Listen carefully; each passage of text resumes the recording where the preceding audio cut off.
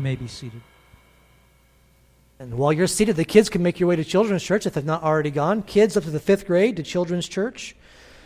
And they'll have a short time back there, and we'll have a good short time in here. So if you will listen fast, I will talk fast, and we'll try to be done here in the next 20 minutes or so. And then we'll close our service singing the wonderful song, Hosanna. I did mean that when I challenged you to really give this coming week a very special time in your own personal walk. There are things all around us that point to that. You can turn on the radio, you can drive down the street. Perhaps people that you will rub shoulders with that know Jesus Christ are having something very special go on through the next few days. And so I'd encourage you to put yourself in that group. When you get bumped, let something of the sacrifice of Jesus Christ come out of you, the thankfulness that is in your heart for that. I'd like for us to bow in prayer one more time. Father, we do praise you for the time to gather around your word as we find all the way back in Genesis and going all the way through the end how everything pointed right to this work of Christ on the cross. We thank you for that red thread that runs throughout every book of the Bible. We thank you that we can celebrate it on a big scale, but also how we can celebrate it in a very personal way today. And I would ask that you would allow us to understand and be encouraged by your word this morning. We pray these things in Jesus' name. Amen. Sometimes when the house is quiet, there's nothing going on out of the ordinary. If there's just the smallest sound anywhere, it will jump out. Especially to you wives. You wives have just such a knack for hearing the smallest sound in the house in the middle of the night. I see some elbows going up when I say that.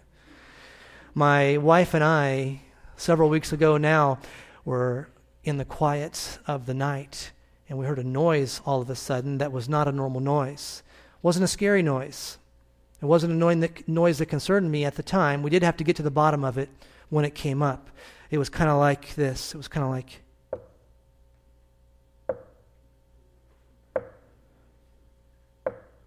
It was not someone knocking at our door at 2 o'clock in the morning.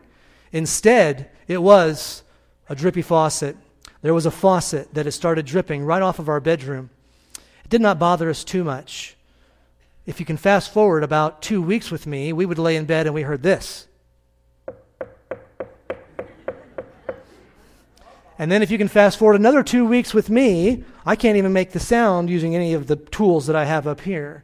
It was a stream that was coming out of our faucet, almost like pushing the button on a water fountain. It was about that much. And of course, it was hot water that was coming out. We knew we had to get this taken care of. I have someone very close to me, my brother, who is a plumber. He does plumbing. And so I sent him a video of what was going on in our bathroom, along with the message. Do you think this is a job that I can handle? Send, just like that. Now, of course, my brother's going to be very honest with me. There's no pleasantries going on there in that relationship. That ended when I was born, actually. And so when we look at this job and the video that he saw, he just said, no, just like that. You cannot fix that job there. As I got to reviewing what it took, there was a big job with this tub, and you'd have to turn off your water. If it didn't get done just right, you couldn't turn your water back on without water going everywhere. And what I didn't know, and what my brother did know, was some of the details of the big picture. Here's all these moving parts that have to go just right in order for that to go well. I didn't see that. I'm just thinking, yeah, I'm probably going to need a couple tools, right? You know, and I can just whip this baby and replace it in a hurry. And he said, you can't really read tone in text messages, but he said, no, just like that. It ended up we had to have a plumber come in, actually cut a hole behind the bathroom because he couldn't get the older part off there, and replaced everything from behind. My brother was right. And I had to pay some more money for it to get done, but I'm glad that we did that. When we come across the story of the resurrection, you and I typically see it in the big picture format. We look at it in hindsight, don't we? How many times, how many Easters have you celebrated the story of Jesus Christ? what he gave for us, the details of the cross and the empty tomb. When we think of Jesus Christ, we see the big picture. And yet, oftentimes, when we are studying through the story, we see that Jesus had a smaller interaction with individuals that didn't have a clue of what the big picture was. And we, with the blessing of having this recorded for us, can look at it and we can kind of do a backseat driver or maybe a armchair quarterback, and we can say, if you just would listen to this part right here, you would get it. If you would just understand what Jesus is saying right there. I want for us to read two portions of Scripture today. In the first portion, I'm going to take us to the section where Jesus Christ is having a back and forth with Pilate. It's in John chapter 18, if you'd like to turn there in your Bible. John chapter 18, Jesus Christ is having a back and forth with Pilate. And even though you know the big picture, you know that this is all about saving mankind from their sins, and that he's going to die, but he's going to rise from the dead, I'm going to ask you if you can put yourself in the shoes of this gentleman, and more specifically, I'm going to ask you if you can answer the question that is going to come up. Before we get into John chapter 10, let me just talk a little bit about Jesus' practice when he walked in this world. Jesus oftentimes would respond to his questioners with a question. He questioned his questioners all the time. Now, why would Jesus Christ do this? Why, was he being snarky? What was Jesus doing? Did he not know the answer, and so he's trying to delay or trick them? What was the reason that oftentimes Jesus Christ would respond to a question he was asked with a question? Well, I want to suggest this for us today. Jesus Christ would respond with a question because, listen, it would force the questioner to be very, very transparent with their own motives. If they're going to ask a question, oftentimes Jesus would respond with a question so that we can get to the heart of the matter. A transparency about their own assumptions. Christ did this again and again. Can you remember any of the questions that Jesus asked in response to a question that he was asked first? There's a number of them. Good master, what shall I do to inherit eternal life? Jesus said, why do you call me good? There is none good but God. At another time, in I believe John 3, how can a man enter into his mother's womb and be born again? Are you a teacher of Israel and you do not know these things? And then we come to this fascinating conversation in John chapter 18 between Jesus and Pilate. Before we read the section, I'm going to give you one question that Pilate asks.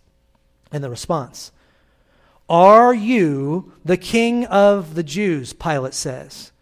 Do you say this of your own accord, or do others say it to you about me? Now, I want to suggest to you that this question is different. Jesus Christ is leading Pilate to a place where he is going to have to be very, very transparent with the conversation. I think he has some groundwork that's going on. He's going to open Pilate up that's going to lead to another question. The question that is coming is, what is truth? When Jesus Christ responds to a question with a question, what he is doing is he is reminding us that intent comes prior to content. The intention of someone's words comes before content. You're in John chapter 18. We're going to read verses 33 down through 38 in this exchange. So Pilate entered his headquarters and called Jesus and said to him, are you the king of the Jews? Jesus answered, do you say this of your own accord, or did others say it to you about me? Pilate answered, am I a Jew? Your own nation and the chief priests have delivered you over to me. What have you done? Jesus answered, "My kingdom is not of this world. If my kingdom were of this world, my servants would have been fighting, that I might not be delivered over to the Jews. But my kingdom is not from this world." Then Pilate said to him, "So you are a king?" Jesus answered, "You say that I am a king. For this purpose I was born, and for this purpose I have come into the world, to bear witness to the truth. Everyone who is of the truth listens to my voice." Pilate said to him, "What is truth?" And after he said this, he went back. I want to suggest to us that if we can examine Pilate, he's not receiving this message from Jesus Christ, that Jesus Christ is there to talk about and to make possible through his work a kingdom that is different than the kingdom they were looking at. The talk back and forth about, are you a king? And about a kingdom. Pilate had one way of thinking about that, right? A king over which land? When we think of a king, he has a reign over a people, oftentimes over a land. And I want to suggest to us, before we get to this second passage, that I'm going to ask you to be very transparent about while we read it. I want to suggest that Pilate did not believe that Jesus Christ came into the world to prove there was a kingdom beyond the one they could see with their eyes and they can walk on with their feet. And as you examine this story and you see this question that's coming, if you will just say, Pilate, pay attention. Pilate, there is a big picture thing going on. And if you will just listen, there will be something amazing that you can experience. And Jesus Christ asks the question back to him. He responds with that question, and it leads all the way down to Pilate saying, "What is truth?" That is a mouthful of a question. What is truth? I suggest to us there are people all over our world today that are asking this question. What is truth? There's a big picture thing that's going on. But if I could challenge you today to keep in mind the big picture, the work of Christ on the cross, but if then you could make this very, very personal for yourself. And then if there are those that are here that have been searching for answers about truth, it might come in the form of, what is the truth about life after death? What is the truth about purpose in this world? Getting up each day and having a reason to get out of bed. It might be a question about the truth of something of what's the truth about why pain keeps coming into my life? There's a big question here, but very much so, there is a smaller question. I want you to make this very, very personal. Because if you're able to make this personal, not only do we take care of those assumptions ahead of time and get rid of the wrong ones, but what we're going to be able to do is we're going to be able to push the distractions out of the way. I have not found this name for Satan in the Bible, but it's one of the names that I call him the most.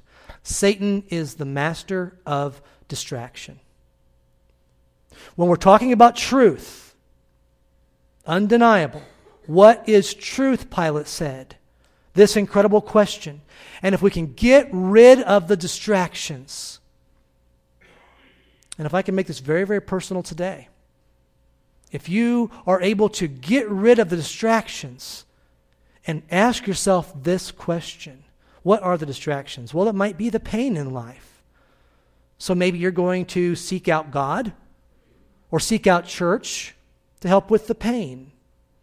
Well, I can give you some points that might help you with that from church, but it might be a distraction. It might be the question, what do I have to do? How good of a person do I have to be in order to please God? That can be a distraction. The devil is the master of distractions. And if he can pull us away from what is truth, he will be so successful in deceiving people, in getting people playing games, instead of living the years that they have in this world for something that will count for eternity. We can waste our time playing games. The devil distracts us. Distractions, if we're not ready for them, they can have dire consequences. Not too long ago, I was backing my wife's car out of the garage, and I had a car parked behind me in our driveway. Had both kids in the car.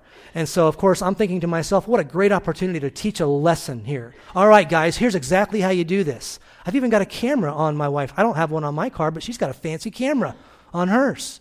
So I'm going to back this car out of our garage, go around this other car, but the main idea that I'm thinking is I'm going to teach my kids how great of a driver I am. That's what's going to happen. And so as I go, talking through the whole thing, and I go and I back it out and I cut the wheel this way so it shoots our car to go to the south. And I go and I kick it all the way around. Successful. That little beeper that beeps when you're about to hit something didn't even go off. I mean, it was successful. Got around that. And then when I was going, I had to kick the wheels back the other way. Now I'm watching the car on this side over here. And as I kick the wheels back it was going this way. I cleared the garage, I cleared the car. And as I go, there's this weird thing on my wife's car that sticks out about this far on the passenger side. It's a rear view mirror is what it is. And it caught the basketball hoop. And that thing clicked just like that. It snapped right off, hanging there, dangling. It's at those moments that your kids find out what kind of language you use when something happens. I don't remember what I said. I'm sure it was rated G. Having said that, going through that, and at the end, there was a little bit of pride that was involved there, but here's what happened. I was distracted by this car here. I was distracted by the front here. There was a pole right there. The mirror was right there. But there was so much distraction pulling me away from that there was tragedy in the end. I want to suggest to you today two different groups. You might be a follower of Jesus Christ today, and the devil is going to sneak in distractions.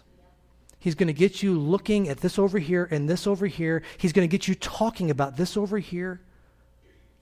And he's going to pull you away from something that might cause a lot of pain. Because is God's plan for his children good or is it not good? It is good. Our God is a good God. He's working things out for his glory. And sometimes that's going to mean I say, praise the Lord, even when I knocked a mirror off of my car. Maybe God wanted to give me an illustration. It was a costly illustration, I'll tell you that. There can be distractions for those that are following Jesus Christ. And if you don't keep your eyes central on the gospel and on him, you're going to be talking about all these things. And I've been down that road. I'm going to tell you, here's what's going to happen. You're going to be 3 years down the road, and that thing that was so important to you that caused that pain, it won't even be that important anymore. Why? Because the devil knows it's really not that big of a deal. Second group today. If you're here today and you are searching, you're searching for meaning in life, you're searching for the answers of truth about life after death, you're searching about why there's so much pain in this world, these are not bad questions to ask. In fact, I want to suggest that these can be a gateway to the big question, what is truth? But if you only find a simple solution for the pain in life, you're going to miss the big picture. And if you only think that you figured out how you can repeat a prayer, and I don't mean to downplay that at all. We need to call upon the name of the Lord to be saved. But there are some people that think that's some kind of a magic words. And if you just repeat what that said on that track, or what that preacher said, or you're holding on to that date, but when you look to Jesus Christ, is there a relationship there? The devil will distract us with all kinds of things, pulling us away from the big picture. Pilate was distracted. He's trying to keep peace in Jerusalem. He's trying to not get a riot on his hands, trying not to lose his position. And yet, what did his wife, if you know the story, what did Pilate's wife just come and tell him about this man, Jesus? I had a dream about a man who is killed, and you're the one that kills him. Do not do this. There's something big going on. Pilate misses it. If I can ask you to turn over to John chapter 10, and we're going to close our service by reading several verses here in John 10. Of course, we're going backwards in the story of Christ. This is Jesus Christ, and this is him teaching. And I'm going to ask you, before I read this, I'll be silent just for a moment, but I want you to ask yourself or ask God, what would you have me to get from this passage? As I've gone over this, there's something that stands out to me in a vivid way. I think there are many people that were missing it. I think there are a lot of small side things that Jesus is teaching, but there's a big picture. I'm going to start reading in verse number 7. The first 6 verses, Jesus gives a message, the same kind of message. And then starting in verse number 7, he actually repeats it. So Jesus again said to them, "Truly, truly, I say to you, I am the door of the sheep. All who came before me are thieves and robbers, but the sheep did not listen to them. I am the door. If anyone enters by me, he will be saved and will go in and out and find pasture. The thief comes only to steal and to kill and destroy. I came that they might have life and have it abundantly. I am the good shepherd. The good shepherd lays down his life for the sheep. He who is a hired hand and not a shepherd, who does not own the sheep, sees the wolf coming and leaves the sheep and flees. And the wolf snatches them and scatters them. He flees because he is a hired hand and cares nothing for the sheep. I am the good shepherd. I know my own, and my own know me. Just as the Father knows me, and I know the Father, and I lay down my life for the sheep. And I have other sheep that are not of this fold. I must bring them also, and they will listen to my voice. So there will be one flock, one shepherd. For this reason the Father loves me, because I lay down my life, that I may take it up again. No one takes it from me, but I lay it down of my own accord. I have authority to lay it down, and I have authority to take it up again. This charge I have received from my Father." And the question that I would present to you today is, what is truth? Right in the middle of John chapter 10, this teaching that Christ gives. In John chapter 18, that conversation where Pilate asks, what is truth? Jesus says in John 14:6, I am the way, the truth, and the life. No one comes to the Father but by me. Can I challenge you today, as we approach this beautiful celebration of an Easter coming up next Sunday, ask the big questions. Have you come to grips with what is the truth about eternal life? What is the truth about meaning in life? Because the answers are here. And if you follow Jesus Christ, maybe you've gotten distracted. Maybe there's something that's pulled you away. And I don't mean to downplay that at all. I don't mean to downplay your pain or your concerns by saying in 3 years you might not even care so much about that. I'm just asking you to be pulled back to the gospel. Live the gospel life the same way that you got it. Jesus Christ died on a cross for the sins of the world. And if we will only ask him for forgiveness, he will forgive and bring us into his sheepfold.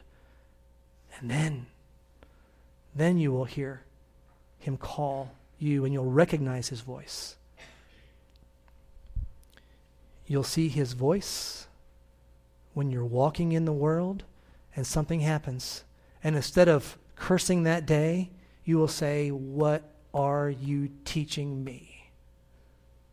You will hear his voice in the strangest places and praise God when you call out to him, he knows your voice. The promise that we never, ever will be alone, because we in this present world are his sheep, and he is our good shepherd.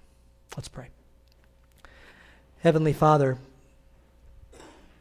the pictures that we have of Jesus Christ, and this one where he repeatedly calls himself a shepherd, where he repeatedly talks about the fact that he's going to lay down his life. I praise you for that. And maybe I want to scream from the rooftops, can't you people see? He's saying he's going to die for you. And yet this has been recorded for me. This has been recorded for us who would open it today. What would you have? How would you have it change our lives? God, would you keep the main thing in our lives, the gospel of Jesus Christ? With heads bowed and eyes closed, no one looking around. As the piano plays through, I'm going to ask you to talk to God. This is a moment for you to pray. If you're not saved today, let this day, Palm Sunday 2019, be the day of your salvation. Maybe you're just distracted from that place where God wants you. Talk to God about whatever that might be.